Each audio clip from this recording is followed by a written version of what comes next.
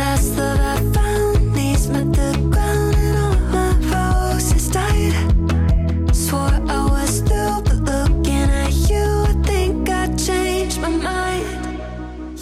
Hello, everybody, and welcome to the Spoiler Warning Podcast. This is review number 758 with a review of Lisa Frankenstein. I'm Christopher Schneise. And I'm Stephen Miller. And if you're joining us for the first time, the Spoiler Warning Podcast is a weekly film review program. Each week in the show, we're going to dive in, debate, discuss, and argue over the latest films coming to a theater near you. This week, we're returning to theaters for the latest Diablo Cody film. We're talking about Lisa Frankenstein. Now, Stephen, you know, just from the trailer to this film, right, it seems like it might not be something that would be, like, that much of a draw. You know, it's like something that, like, I was kind of surprised that Alamo was, like, taking as their flagship thing. Jamie had an event that she was going to on Friday, so I was like, oh, perfect, Friday is the day that I will go and I'll knock out Lisa Frankenstein, get it out of the way. And they were doing like an 80s dress up. Like, I couldn't book the time slot I wanted because it was specifically a special 80s dress up. Does that mean it was full, or you just didn't want to do an 80s dress up? A combination of all of them. Like, I couldn't book it with my Alamo season pass because it was like a special event or something like that. And it was like, it was weird. I was kind of like, huh, they're taking like a primetime Friday slot in the main theater to do a big special event for this film that I just thought was like, oh, a little old film that's going to be playing for fun. I mean, we are in the doldrums of January, early February, right? Where everyone is kind of grasping at what are they going to do. Like, they're trying to get a lot of juice out of Oscar movies, just kind of like reviving them or keeping them around. But I get wanting to have something new to show off. I was also surprised it was this one, honestly, until I saw, like, from the twisted mind of Diablo Cody, or however they brand it. And then I was like, okay, you've got a hook at least. You've got a writer that everyone knows about that'll hopefully draw them to the theater. Yeah, but it seems like most of the draw was coming from, because it seems like a very niche sort of playful, fun type film. It doesn't seem like it's like something that's necessarily gonna like land huge. It's specifically the writer that is drawing people to see it. At least that's kind of the impression I was getting, because I was just kind of surprised by it. Yeah. I wonder if there is a draw that I'm sure I'm going to pronounce his name wrong, but Cole Sprouse, one of the Sprouse twins, who I think is a big kind of like Gen Z people know them from the Sweet Life with Zach and Cody. I wonder if him playing against type is like another thing they were calculating that they might get like the Zoomers to come out. I don't want to spoil anything about this movie, Stephen, but I did not recognize him until all the way at the last shot of the film. Well, you didn't see that Alamo, right? Because before the movie, they did the classic Alamo, like, no talking thing, and they had him and the lead actress basically doing a bit together, you know, where she pretended that he didn't talk to her for the entire duration of the movie, and you should be like him. So anyway, I had seen him right before, and that primed me. Gotcha. Yeah. I ended up not going to Alamo, and I went to just, you know, the local Regal, which was completely empty. How about you, Stephen? Alamo was empty too, though I swear when I booked it, it was not empty. I mean, it wasn't fully empty, but it was the main theater I was in, which seats, gosh, I'm bad at estimating. Do you think 200? Like, how big do you think that auditorium is? I was always bad at the guessing game. I'm going to say it's like 300, 250. That's going to be my guess of how many seats are in there. And there were maybe 11 people in the theater other than me. Way more had been booked, I recall, but the Super Bowl went into overtime, and my screening was 8 p.m., aka 5 minutes after the Super Bowl ended. So I have a feeling they lost a lot of customers just by virtue of people who were like still watching the game and thought they would have like 45 minutes to get over there. You lost a lot of customers being washed away by the tears of the city. Yeah. And by lost a lot of customers, I mean got a lot of money for not having to do anything for them. So honestly, Alamo probably made it out okay. Well, I mean, I assume they rely a lot on the food and beverages that are purchased during the film. So, you know, who knows? I eat enough for everybody. I bet you did at the screening. I wasn't even drinking, but I still order the non-alcoholic IPAs there just to have the sensation. So I'm throwing money down the toilet. So it's a can that I own in my refrigerator. I have that exact can, and they charged me $7 for it at Alamo, and I still do it all the time. You could have just snuck it in. Yeah, I know. No one would have known. All right, one last question. Given they had a big old 80s movie party set up for this film, when you were there, was there a special menu that included like worms or something that looked like graveyard food? If there was, I didn't notice it on the menu. They didn't have like one of those inserts that they gave you or anything like that. Gotcha. Yeah. Cool. Well, Steven, you ready to get into this film? Sure. All right. Let's sit in our tanning beds, crank it up to max bronze or whatever it was called, and play the trailer for this film. And then once that timer dings, let's come back and give everybody a review of Lisa Frankenstein. Are you hot for anyone? Lisa! Does he have more of a basketball bod or a football bod? He doesn't play sports. I tend to his grave. I talked to him. I wish I was with you. That's really weird, Lisa.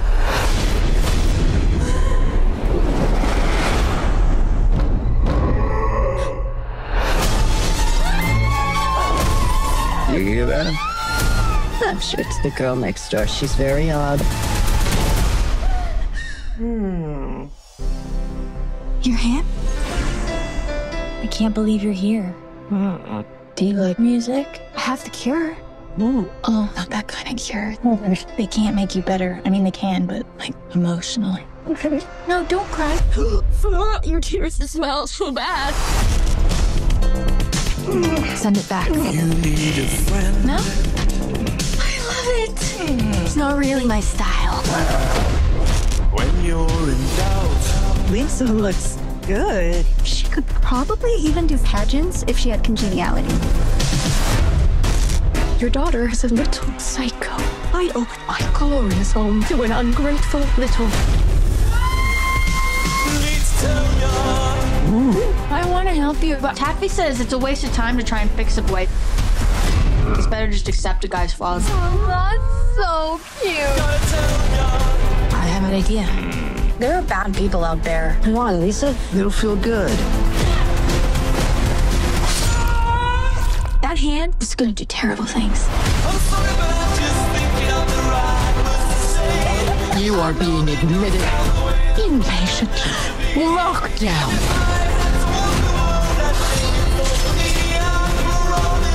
I could get the clink for life or the electric chair, but I don't want to die a virgin. You know anything about the disappearance of a student? I'm not making any more comments.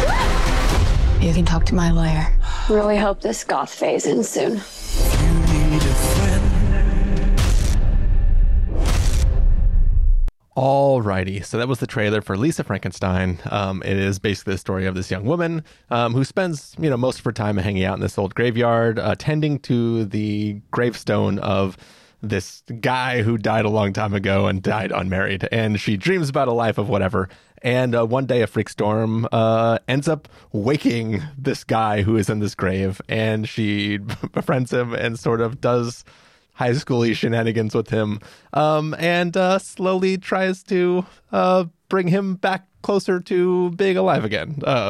Sure, we'll go with that. Stephen Miller, what did you think of Lisa Frankenstein? Yeah, so I thought the idea was actually really funny. I didn't get a good sense of it from the trailer. They kind of show a lot of the craziness from the trailer up front, so you don't really know what kind of story or what kind of movie you're going to be watching.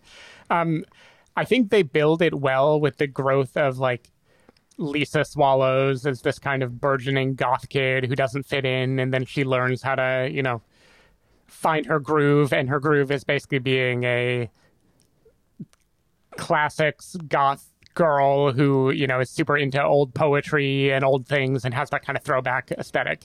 I thought that was fun, and on paper, I 100% get why this thing would be great. I can get why Diablo Cody would shop this around and people would be like, hell yeah, this is clever. It is dense with jokes. It's over the top. It's doing an 80s throwback thing. let's do it. On the screen, though, this movie is pretty dull, at least to me.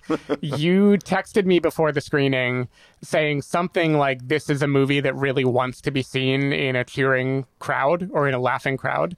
And I 100% understood what you mean while I watched that movie, because it has so many moments of awkward silence, like drawn out kind of cringe things that make all the sense in the world if you think the audience is going to fill in the soundtrack with their own hooting and hollering, right? Like really milking it, squeezing it for laughs. But when you're in a quiet crowd, like I had one guy who was laughing a lot, and like thank God for him, because he at least filled some of the void. But man, the pacing of this movie, something about the edit or the way they put it together, it really does not move with the kind of energy that you would expect for a comedy like this. It doesn't help that one half of the main cast are totally silent, right? So we have, Lisa Swallows, Catherine Newton, who's basically holding the whole movie together on her own while she acts alongside someone who can't talk. And I mean, we've seen Swiss Army Man. Like, we know that can be done. It's possible he talks, but not not a ton. Yeah. But this time around, it just means there's a lot of belabored silence, and even things that I thought were pretty well acted and very funny. Like there's a stepmother character who is totally over the top, feels like she would come from like a Tim Burton movie or something like that, as this kind of slightly deranged, full of herself psych nurse who is watching over her. She is doing her damnedest to be like over the top and funny in a comedic sort of way. But the way the movie plays it, it is still long, drawn out silence. There's no reaction to the comedy, right? It's just silence. Either that, or then it's turning out its soundtrack, which has bangers, Can't Fight This Feeling Anymore, or the Promise, which was playing in the trailer. But even with those, they feel like it just doesn't have the kind of pump up needle drop or anything that you would expect. So I don't know. I felt confused by it. I admired how much it stuck to its convictions of being dark and weird. And I think by the end, it gets a lot better than where it was for most of it. Like, I actually pretty enjoyed the conclusion. I think it goes out with a bang. But man, there's a lot of dead air in this movie. And I did not know what to do with all the dead air. How about you? Yeah, I thought this film was pretty rough, Steven. Even your paraphrasing of the thing that I text you, you made that way nicer. I think you were nice because you didn't want to bias me in any direction. Yeah. But I mean, like, even like basically, you were talking about how like there's no one in that film, and I said, well, that's unfortunate because this thing's written to not for an audience of 10 people. It's written for like a room full of people. Like, so I honestly can't tell if this was like, if I would have gone to that screening on Friday night with people dressing up and people really, really vibing it, could I have vibed with this film? Maybe. But I think the problem is this film is just not a Christopher film. Its own story is not logically consistent. It is doing things that are mostly for jokes. Like, there is a whole backstory for why Lisa is the quote way she is. She's not really like that. The way people describe her, we don't see any of that. And sure, that's her past backstory. So maybe she's not somebody who doesn't not talk anymore. But like, this is a film where it's like, she's almost talking to us a little bit. Like, she's talking to herself, but it's really sort of wink and nod at the audience a little bit, where she's kind of like narrating her whole life and talking about all this stuff and just talks way, way too much. But in this backstory, there is a tragedy that has happened to her family. You think you're going to get a Scream type ending, and it's so obvious who it would be and why, and it doesn't happen. She's supposedly traumatized by this event where somebody died and the killer was never caught and nobody knows what happened. So how is that not brought back into the story in any way whatsoever? I'm not saying that like the whole time I was waiting for like, who's it going to be? But the fact that like, it's almost it is literally a joke. Her backstory is a joke, but the joke is a tragedy, and the joke is just how wild it is that happened to somebody. But then their way they return to that joke is to have her do things in her own house and then blame it on that type of situation and then have people not actually believe her because it seems unplausible that a weird thing would happen to somebody twice. And I feel like I feel like no individual scene of this film cares about the scene that came before it or after it. It's just, hey, we're going to have a situation like where this girl, Lisa, is in love with an undead person, which she isn't even for the entire film. So like that's like a weird, like this is a person who's like, oh my God, I just wish this dead guy who died 1,000,000 years ago could be alive and be with me. Then he's alive and she's like, hey, how about you help me fuck this other guy? And it feels... Doesn't like, she say, I wish I could be with you? I feel like that's the plot point in the movie. She does say that, but that's the only joke I actually liked. Okay. Which I won't spoil because like there's so few jokes that actually amount to anything in this film that I actually kind of enjoyed that one. But to me, it just feels like this is a character who wants things. The things are theoretically given to her, but she doesn't actually want those things. The film just wants her to say that she wants those things and then take an entire movie to come around to like, oh, wait, you mean if I dream for this weird dead guy from another time and then I get this weird dead guy from another time, maybe he should be the guy that I care about right now. And I think that like there was just something weird about like the fact that these characters don't actually care about progressing their own story. It's just like, hey, now we're into this thing where body parts can be sewn onto this Frankenstein monster and then we'll like repeatedly shock him. Even though, Steven, I get that like shocks animate dead things, but also whenever they're adding an extra piece of dead thing and then shocking him, he also gets more young and vibrant. Couldn't they just repeatedly shock him until he was fully alive? Like I guess you could say that. Yeah, I guess that would be very, very logical. Also, Steven, let's say you were an undead creature of some sort and I was going around maybe having minor tragedies happen to other people so that I could sew body parts onto you, right? Let's pretend that one of the body parts I sewed onto you had a very specific thing about it that tied it to the person it came from. And it's a thing that doesn't necessarily belong to you aesthetically. Would you keep that thing on it? Like this isn't what it is, but let's say that like I cut off somebody's arm and it had like a watch on it that's like a very specific watch that had like their initials on it. And I sewed that hand onto your arm. Don't you think I'd just get rid of the watch? Why keep the watch that identifies... I mean, what if it's the 80s and having your watch pierced is a cool thing for dudes to do? I just like that. I get it. Everything is teeing up a joke rather than having any kind of internal logic to why they do what they do. It just feels, and then like the jokes don't land at all, and they feel like a little bit. They feel like a little bit ChatGPT.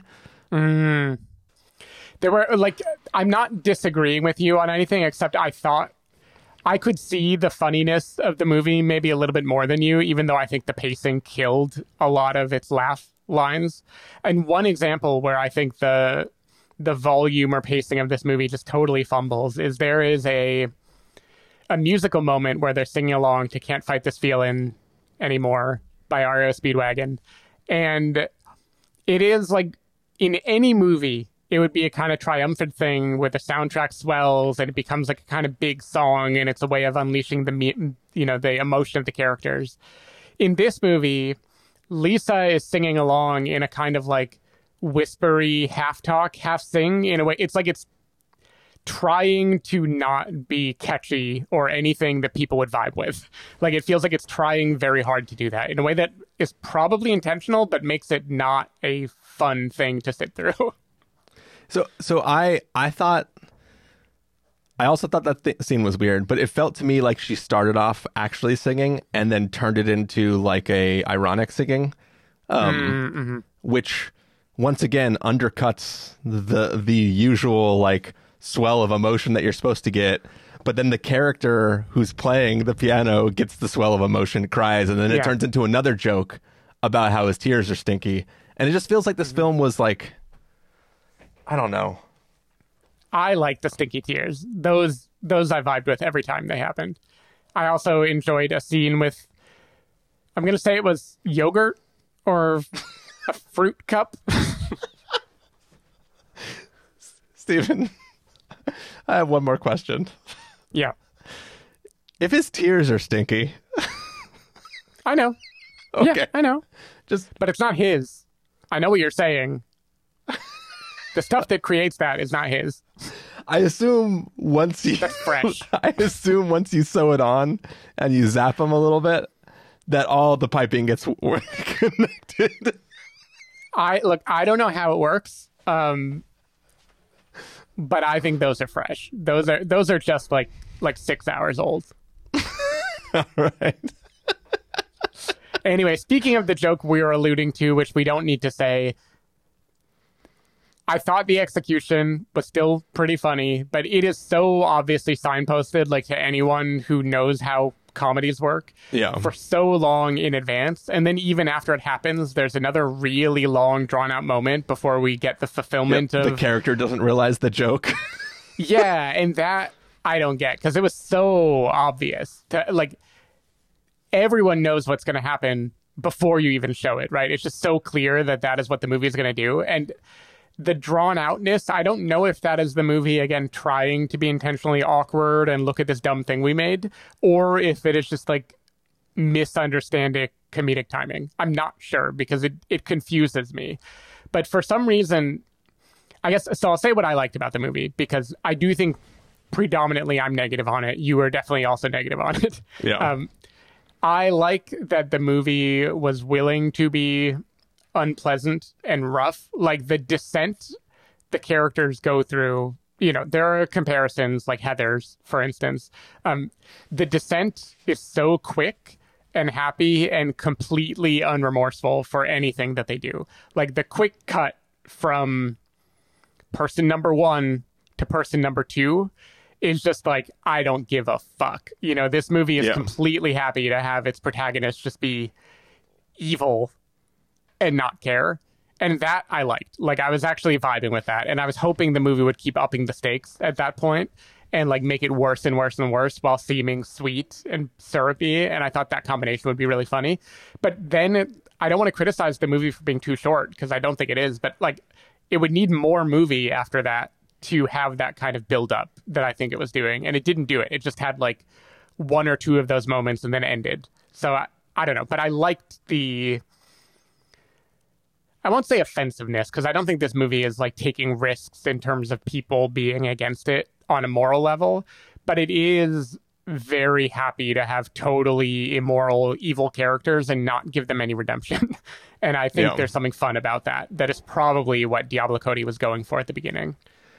And I think that I would have enjoyed it more if it was actually going there, right? Mm-hmm. If it wasn't actually couched and this is all playful and fun, but they actually become this like weird serial killer couple that is actually just like enjoying murdering people. But like the fact that like everyone that gets murdered goes into the same hole, which is already a crime scene. And like, that's the second joke that I actually liked, involving a police officer in the grave. But like, it just feels like this film, there is like, I know that this is supposed to be the sort of like a hyper real fantasy world, but it doesn't even attempt to really like, it's one like, I want a film where in a weird, creepy way, I'm rooting for these two characters and I'm worried that they're going to get caught. But like, this isn't about people who are getting away with it and then eventually get caught. Like, the entire time there's there's not nothing. even like, there's no getting away with anything. There's not even an attempt to make sure the characters could get away scot-free. They're saying it to themselves, like, well, guess I got to go fuck this guy because I'm probably going to be in jail soon. It's just I didn't get the commitment to the attempted humor versus the commitment to actually trying to tell a story that made any coherent sense. And I think that for me, that's why like, I could put up with a lot, especially if I don't think the film is trying to do anything very deep. Like, I'm like, oh yeah, that was kind of fun and silly. But I found this film quite tedious. And there are moments of me enjoying it here and there. And I think some of the characters are like, they know what movie they're in, right? Yeah. But I just, it feels like no character is written within the context of other characters. Like even in the trailer, there's that scene where that cop's like, oh, I sure hope this goth phase ends soon. That fucking cop doesn't know her. Like, I think she means in the whole world. Like, probably goth had just started in the late 80s. That the joke is that it was going to continue forever, basically. Maybe, but as far as I can tell from this film, the only two goth people are in that room right then. Also, right. The idea of Lisa sitting in a chair next to a woman it looks like she's copying the outfit of, and them being like, there's somebody that matches your description was found near this thing. It's like, maybe the person who told on me who looks just like I do right now is the person. And like, the character is not even smart enough to go like, wait, that description sounds exactly like her, but it's I don't know. Right. I mean, she doesn't care. It's like a nihilistic movie. All she cares about is, her passion, her love, whatever, and the world doesn't matter at all. And so she's just floating through it. She's not doing anything. She's not trying to get away with it. And all of the smart things you lay out are not what she does. People go in the same grave. It's a very minimal way of trying to hide things. I guess something I liked is occasionally this felt like a live action cartoon, and I don't know how to explain it except that it had this like over the top antics by Lisa and the corpse, especially when they're trying to hide in a closet or cover up a stain from someone or do all the stuff that I don't think the comedy 100% clicked because there was still the awkward silence, but I liked the zaniness of it. There was something that I found kind of endearing. Yeah. But this is all like damning with faint praise because I do not think this was a particularly good movie. Yeah. Speaking of silence. Hold on. Let me do the rest of the podcast as the corpse. Huh? Oh. Yeah. That's my review Weird of the movie. Film. So I'll tell you my comparison for this. That was probably about this time last year, maybe a little later, is Renfield. And I did like this a bit more than I liked Renfield. That's kind of hilarious because my comparison to this is Warm Bodies, who stars the same guy, except for I think Warm Bodies is great. So yours is a contrast. Yeah. Mine is more like this is in that category where I think it had a funny idea. I think some people commit to it, but I think tonally it just kind of screws the pooch. It's like, but Renfield was big and bombastic. I just didn't find it funny at all. This is like, it's like aiming for the bleachers, I think is the expression. It's like shooting for like big, huge ha spectacle so confidently that it's willing to have dead air. It's like a comedian who pauses after a joke and then no one's laughing. Like this is doing that, and that is very uncomfortable. I don't know in headphones if I would still feel that or if I'm more like attuned to awkward silence in headphones. I don't know. And I'll never know because there's no way I'm watching this a second time. Yeah, I mean this is the type of film where like if I had watched it at home streaming with headphones on, that every once in a while like Jamie might have heard me go like, huh. And then she would be like, oh, how was that movie? It sounded like maybe you liked it. Yeah. So okay, here's the big question. At least for me, when I come back from seeing a movie, Joanna always asks, how was the movie? And I always give an answer. What is your answer when Jamie asked how you felt about this movie? Or did she not ask? No, she asked, and I said, it was really awful. Okay. I said it was awkward and weird, and I think they didn't know what to do. Like I was a little more nice to it, but still negative. Yeah, and the premise is like plenty good. The premise is like it should have been enough to hold its own, right? Like it should have been able to just glide through on the premise, but I think it feels like it forgets the premise a little bit. And I just didn't get it, Stephen. Yeah, it really doesn't do any of the kind of Weekend at Bernie's type stuff that you think it's going to do. It has very few jokes leaning on the fact that there is a corpse with her. The corpse just kind of becomes like the Ducky in Pretty in Pink or something, right? It just becomes like the friend that's helping her that she realizes in the end that she should be in love with instead. Which now I think I just derived the idea that Diablo Cody started with. But anyway, that's what this movie's doing. Maybe it's actually like genius. And the reason why there's all the dead air is it's trying to actually be in the style of like these 80s movies where like it's so much a throwback that it's not just like, hey, we'll do it in this look and feel, but it's also like the acting will be stilted. Yeah. And all these jokes will be super cheesy, and we'll call it a day. Well, all I'll say is God bless the one guy in like the fourth row who loudly laughed at all the jokes. It helped my experience at least a little bit. It sounds like Spence grew up, got a little bit more mature. Yeah, he did. Yeah, I think he, he's California sober, but he's like moderate on it. Like, I don't think he smokes too much anymore. So now he just laughs at an appropriate level rather than way too much. Yeah. I don't know about you, but I gotta go sew a body part back on. Yeah. Do you want to get to our verdicts for this film? Let's do it. All right, Stephen Miller, if you were going to give this a must-see, recommend with the caveat, wait for rental, pass with the caveat, or a must-avoid, what would you give it? I had to look up our Renfield review to make sure I'm consistent, and I'm calling it a pass with the caveat. Because I did like this a little bit more than that. I do think the writing is pretty funny. I think it has some good jokes on paper, and I think mostly the cast commits to the bit. I just think the movie is totally screwed up in the tone, in the pacing, in the edit. I think everything that makes a movie is working against the good things that this has. So I can't say it was successful at all, but I do think it has some funny raw materials, and I can't give it a complete must avoid for that reason. Yeah. Are they still raw if the materials have been struck by lightning and then shocked? That's a good point. Yeah, it's got a thrice baked material or two that's still funny. Crispy.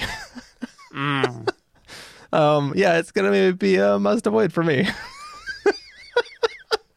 Sure, shocker there. But hey, maybe that shocker will bring it back to life for you. Sure. But yeah, I'm done beating these dead puns with the hook. I'm clearly not done. Yeah, we got to shock those puns back to life. All right. Stephen Miller, I think we're done with this episode. If people want to find you throughout the week, where can they do that? People can find me at sdavidmiller.com or sdavidmiller on Threads, Blue Sky, Instagram, X, pretty much anywhere social media is found. People can find me at ChristopherInRealLife.com or Christopher IRL on a number of different places when I decide to use them. You can find the podcast over at SpoilerWarning.com where you can get a bunch of the back episodes of the show. If you want to subscribe to the show, you can do so on Overcast, YouTube, Apple Podcasts, or wherever podcasts are found. If you want to know when the episodes go live, you can follow us at twitter.com/spoilerwarning, facebook.com/thespoilerwarning, or instagram.com/thespoilerwarning. If you want to get a hold of us directly, you can send an email to fans@thespoilerwarning.com, or you can use the contact form on our site. Music for this episode will come from a track selected from artlist.io, so hopefully you're enjoying that. That music is playing. We're going to take off, and we're going to go plan and think about what's coming out next week. Yep. Take care, everyone. See you then. Bye. Bye. Oh, won't you be my hopeless